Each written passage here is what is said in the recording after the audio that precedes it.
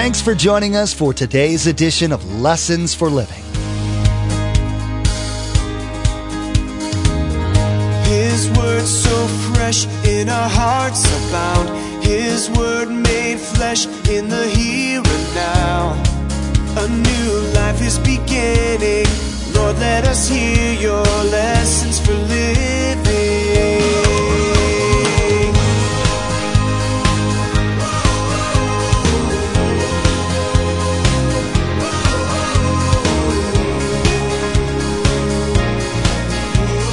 Lord, let us hear your lessons for living.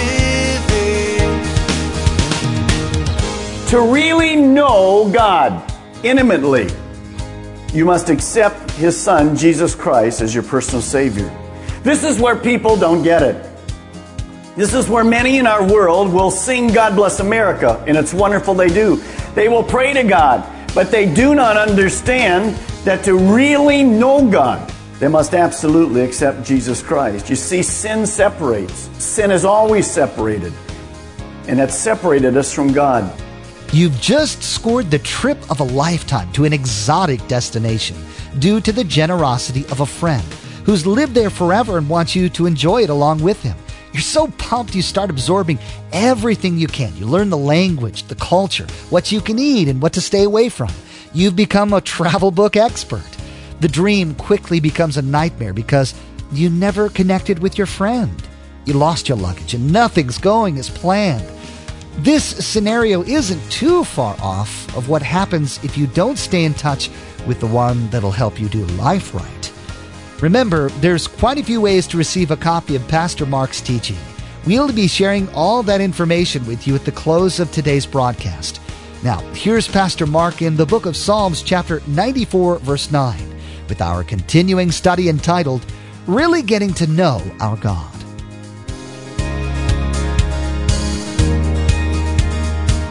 Let us hear your lessons for living. I think it'd be very interesting for some Christians to list what they think God is. Now, most people really don't have a good biblical understanding, a picture of what God is really like. Some think He's a cosmic killjoy, that when you have God, there's no joy or fun in life. Some think just the opposite. He's a heavenly Santa Claus. You ask, He automatically gives our wishes. Others believe, many, that He's an angry cop, just waiting to squash us when we do wrong. Others don't think any of that, but they think He's aloof in heaven. I mean, why would the creator of the universe want to get involved with my life? So they have a difficult time understanding that. So we have to go to the Bible, because the Bible is the instruction book on what God is like and how we're to know Him. Turn with me to Psalms 94, if you will. Here we get a little picture in just two little verses, in verses 9 and 10, some really interesting things about God. Then we're going to go right back to Proverbs. Psalm 94, verse 9. Does He who implanted the ear not hear? Does He who formed the eye not see? Does He who disciplines nations not punish? Does He who teaches man lack knowledge? So what do we see from that? We see four things. God knows, He hears, He feels, and He speaks. Now turn back with me to Proverbs, and since we've been going through Proverbs, that's kind of where I just left off, and I will adapt as the Holy Spirit has guided me tonight to where we are. I think there needs to be as much normalcy in our life as possible, but obviously we'll allow the Holy Spirit to guide us as we go. Back to Proverbs chapter 3, verse 19. Let me give you three little characteristics of God tonight, then I'll give you a couple more. Number one, God is all-knowing. All-knowing.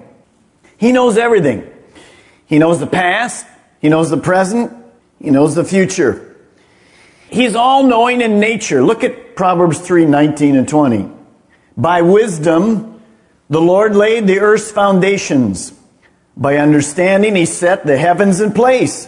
By His knowledge, the deeps were divided, and the clouds let drop the dew. God knew how to orchestrate this world. Remember, we told you one way you can know God is when you look into the heavens. God has placed within us an understanding that He's the creator of the universe. Well, He's all-knowing and He knew how to put it together. He's all-knowing in your life tonight. Look at Proverbs 5:21. Proverbs 5:21. For a man's ways are in full view of the Lord, and He examines all His paths. I want to share with you just quickly about God being all-knowing. These times that we're living in, and I'm going to go through this very rapidly, this is not a surprise to God. The Bible is filled with prophecy, predicting the future. God knows what's happening, and in the Bible we've learned as we went through Daniel, we went through the book of Revelation, God predicted that Israel would eventually be back in their land, never to lose the land again. That happened in 1948. God then predicted they would get the city of Jerusalem back. That happened in 1967. God predicted, you remember as we went through the book of Revelation and the book of Daniel, that in the end times, before the rapture, that there would be a revived Roman Empire. We're seeing that right now with the Eurodollar and all the other things, those nations coming together. Now the interesting thing, and this is somewhat debatable, but in Bible prophecy, we do not seem to see America. So it could be, as we're nearing times, and I'm not a prophet saying it's going to happen next week, could be 50 years, 100 years from now, I don't know. But I'm saying this, it could well be this is the start of the shift of the greatest nation of the world to Europe. We may never again be who we were. I don't know. May not happen now, but eventually it will. Now with all of that, eventually will come the rapture. And there's some interesting verses we don't have time to go into tonight, but God knows. So we want to be ready. You see, the Bible says there's a time coming where the rapture, when all Christians are going to be out of here. We're going to miss what you're going to see as God's wrath. Now, what you're seeing now is not God's wrath. He's allowed the enemy to do this. But what you see during the tribulation period is God's wrath, and you do not want to be here. I'm not saying it's going to happen tomorrow. No reason to panic. There's no reason to panic forever for a Christian. We just have to be alert and ready. All I'm trying to say to you is, when these kind of things come, one of the prophecies and there's a lot of debate on this, one of the prophecies in the book of Matthew says that when you see this happening in your generation, that's the end. Well, we're seeing all of this in our generation. Be ready. So God is all knowing. Next, look at Proverbs 21:30. God is not always only all knowing, He is all powerful. I like this. God can do whatever He wants. Wouldn't you like that? It doesn't work. No one can conquer or defeat God. Look at Proverbs 21:30. There is no wisdom, no insight, no plan that can succeed against the Lord. This means, because God is powerful, He's on the throne, He controls everything tonight. But God is in control of this world. Satan is, yes, still the one that's in control in the physical where we're at, but God is over him. We know tonight that eventually we win. That's why we have hope, even as we go through this tonight. So God is powerful. Now, God is powerful, but He stops it at a point. And the point is your free will.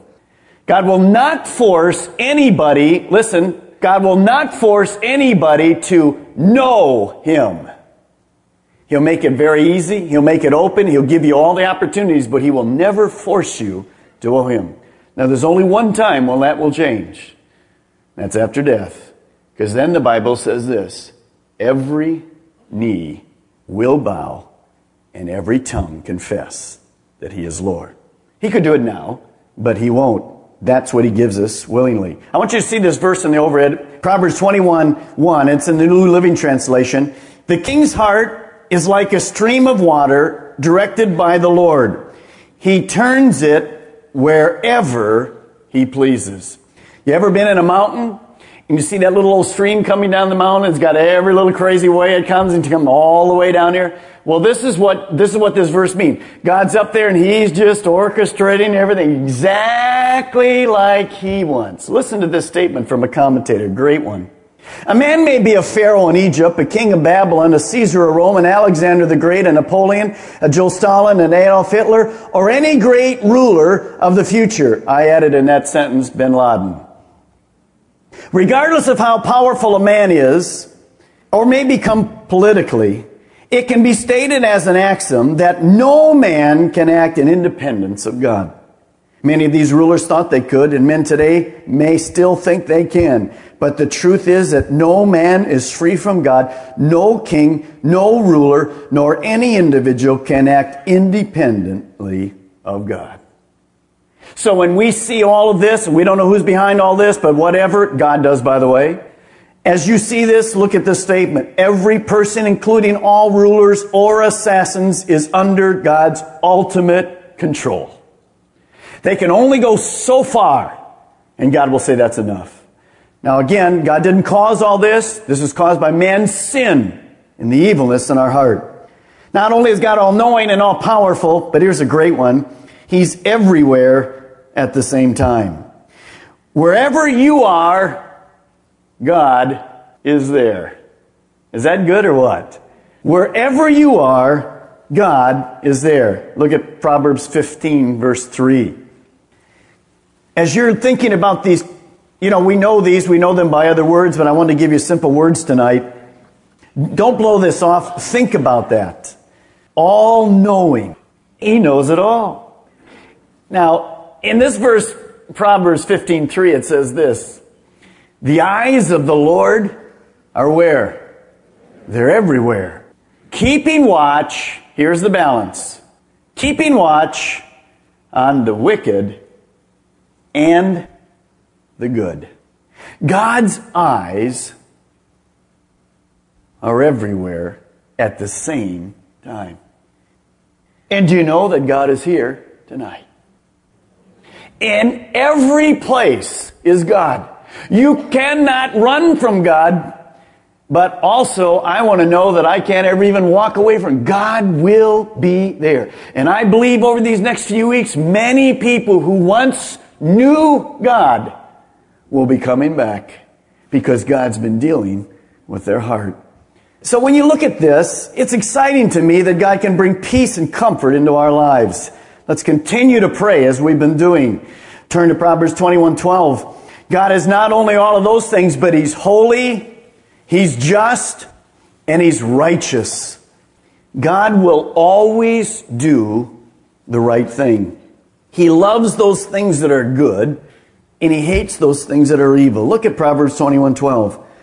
The righteous one, God, takes note of the house of the wicked and brings the wicked to ruin. We don't know when that will happen, but when God says it's done, it'll be done, and the house will come down.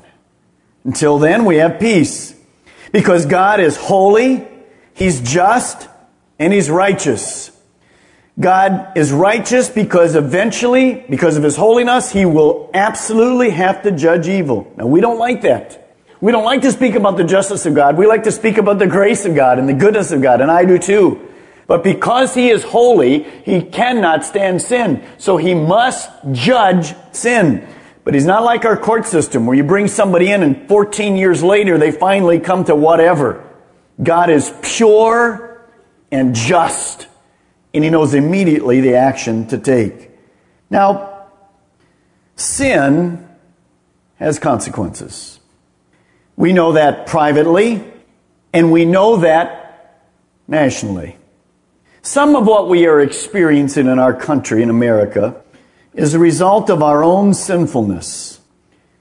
God says judgment must always begin in the church with us.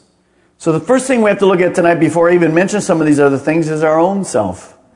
This has challenged us as Christians. There's more Christians praying in this country in the last 5 days than probably months and months and months and months. including myself and you. More of us a little more serious now about the things of life. Well, we need to improve, get our priorities in straight. And in our country, as a whole, basically probably much of our cause ourselves, we have pushed God away from our lives. We have left the principles of His Word. You know, in the last few years, we've taken prayer out of the school. We've taken the Word out of the school. We couldn't even, except going to the Supreme Court, put the 10 Commandments up. We continue to murder our children while they're still in the womb. We blaspheme God's holy name without a second thought. We have filled our homes with violence, nudity, homosexuality, vile language. Sin has consequences. When you see the nation of Israel, God often allowed them to go through very difficult times because they were supposed to be the standard, but they became just like the world. I wonder if we have become like the world. Much of the religious world tonight claims to know God, yet as the Bible says, their hearts are far from Him. I was reading an interesting report. It said it was reported that after the first tower was struck by a plane, there was a public announcement that assured those in the second tower, this building is not in imminent danger. Stay where you are. God help us tonight as Christians not to stay where we are. We need God's help. You know, many of us have lived thinking we didn't need God's help. We've discovered we do. This country is in a time when the church should lead the way. I don't think we need to be finger pointing. We just need to be looking at our own lives. You see, when it's very dark, we can be very light. And lightness always destroys darkness. So it's a time for you. It's a time for me. During this time, to reevaluate our lives. God help us that we might be holy, just, and righteous ourselves. Now there's many more characteristics of God. I'll show them for you on the overhead. There's just a few. I don't have time you can go them tonight, but He's good, and He's loving, He's compassionate, He's faithful, patient, truth, and He's also gracious. You know, He's gracious to take us back when we act as if we don't need Him, and then we say, oh, we need you. Isn't He gracious tonight? How can we know this God personally? Turn with me to Bible, to John 17:3. While you're turning, let me just challenge you to do one more thing. To express your love and your affection for your loved ones. You know, life is not about things. It's about people. And we're probably going to discover that a little more rapidly. And we will probably go through some very difficult times financially and all kinds of things. Yes, you see Continental Airlines now. I don't know how many it was, 14,000 or whatever, 20% of its workforce. Spirit Airlines has stopped coming now, totally here. Midway's gone out of business already, the airlines. Life is not about money, guys. There's no need to panic. It's about people. Remember, when we leave, we come as the same way we came in? How was that? Say it if like you're from Georgia now. Come on. Admit it. We're going to be out of here. And so seriously, how do we really know God? John 17:3. Now this is eternal life, that they may know you, the only true God, and Jesus Christ, whom you have sent. To really know God intimately, you must accept His Son, Jesus Christ, as your personal Savior. This is where people don't get it. This is where many in our world will sing God Bless America, and it's wonderful they do. They will pray to God, but they do not understand that to really know God, they must absolutely accept Jesus Christ. You see, sin separates. Sin is always separated, and that separated us from God. If we repent if we ask God to forgive us, if we believe in His work on the cross, then we can begin that relationship with God. And He becomes our God, and I know Him. I begin to experience Him in my life. Now, there's two dangers with knowing God.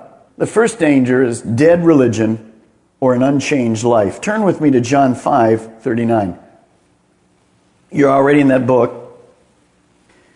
And this is not only for unbelievers here. Those of you that are religious, and I don't have a thing wrong with you being religious, just so you understand that that won't get you where you want to go. But these verses you're going to read here are very important for Christians. John 5:39. Jesus speaking. You diligently study the Scriptures because you think that by them you possess eternal life. These are the Scriptures that testify about me. Verse 40. Yet you refuse to come to me to have life. Jesus was speaking to the religious leaders of those days, the Jews, who had an impersonal attitude, really, about God. They had spent their lives amassing the knowledge of the Torah and the Word of God. They knew the details of the Bible inside and out. They knew all their laws. They were experts in the Torah in the Old Testament. But they didn't know God. And they didn't know Jesus, the Savior, God's Son. Jesus was saying that to them. So here's the danger. You can even be here tonight as a Christian, and you might already know God. You have a personal relationship with Him. But here's the danger, especially in a church like ours. God gave us the Bible so we could have a relationship with Him, so we could know about Him. It's much more than facts and figures and dates and locations and verbs and nouns and tapes and notebooks and overheads. Those are all good. But they must lead you to where there's something burning inside when you know that's God. You remember Jesus. One day He was walking, and right after His resurrection, He was walking with two disciples, and they didn't have a clue, and they're trying to say, well, you know what happened in Jerusalem and whatever, and He's not letting out. He never showed them who He was until later when He sat down, and they said after He left, didn't our hearts burn within us? They didn't say, whoa, look what He's wearing, and put that down, and the Greek word here was this, and the Hebrew word was this. Let me have a tape of this conversation. They said, no, my heart burned within me. That, for a Christian, has to be something that's only done in our quiet time. Now, I believe in taking notes. You know it. That's why I spend all this time. That's why Connie and all the rest of these, Dave and all the rest of these people, put them on the overhead. I believe in tapes. I believe in Bible college. Absolutely. But with that, guys, don't get lost in the things and miss the Savior. Do you know that you can know about God and not know God? Today's message really exposed the fact that we can know about God and not really know Him. Simply hearing about God, saying you're a Christian, practicing good works, or believing in His existence is not knowing Him. Just about anyone can say they have this knowledge, but not everyone can say they know what He desires most. As you try and do life right, you must spend the time to get to know Him as well as He knows you. Thanks so much for joining us today. Pastor Mark will continue to go through this series in the next edition of Lessons for Living. To add today's message to your study library, simply log on to lessonsforlivingradio.com and select the Order a Message option from the main menu. The cost for each CD is $5, and that includes shipping. Again, to place an order for a CD, simply log on to lessonsforlivingradio.com and select the Order a Message option from the main menu. Now here's Josh with today's message number and title. Thanks. The message number from today's broadcast is 4016, and the title of this message is Really Getting to Know Our God. Again, today's message number is 4016, and the message title is Really Getting to Know Our God. Place a marker in your Bibles and join us next time here on Lessons for Living as we continue with a series of teachings from the book of Proverbs. Pastor Mark will give us insight on how to apply what we know about God to how we live. When we start to develop a personal relationship with our Redeemer It allows us to do life right here and now. The more we get to know Him, the easier it will be to trust Him in the good times and the bad. We've run out of time today, but we do encourage you to tune in next time as Pastor Mark will continue sharing with us from the book of Proverbs. That's next time on Lessons for Living.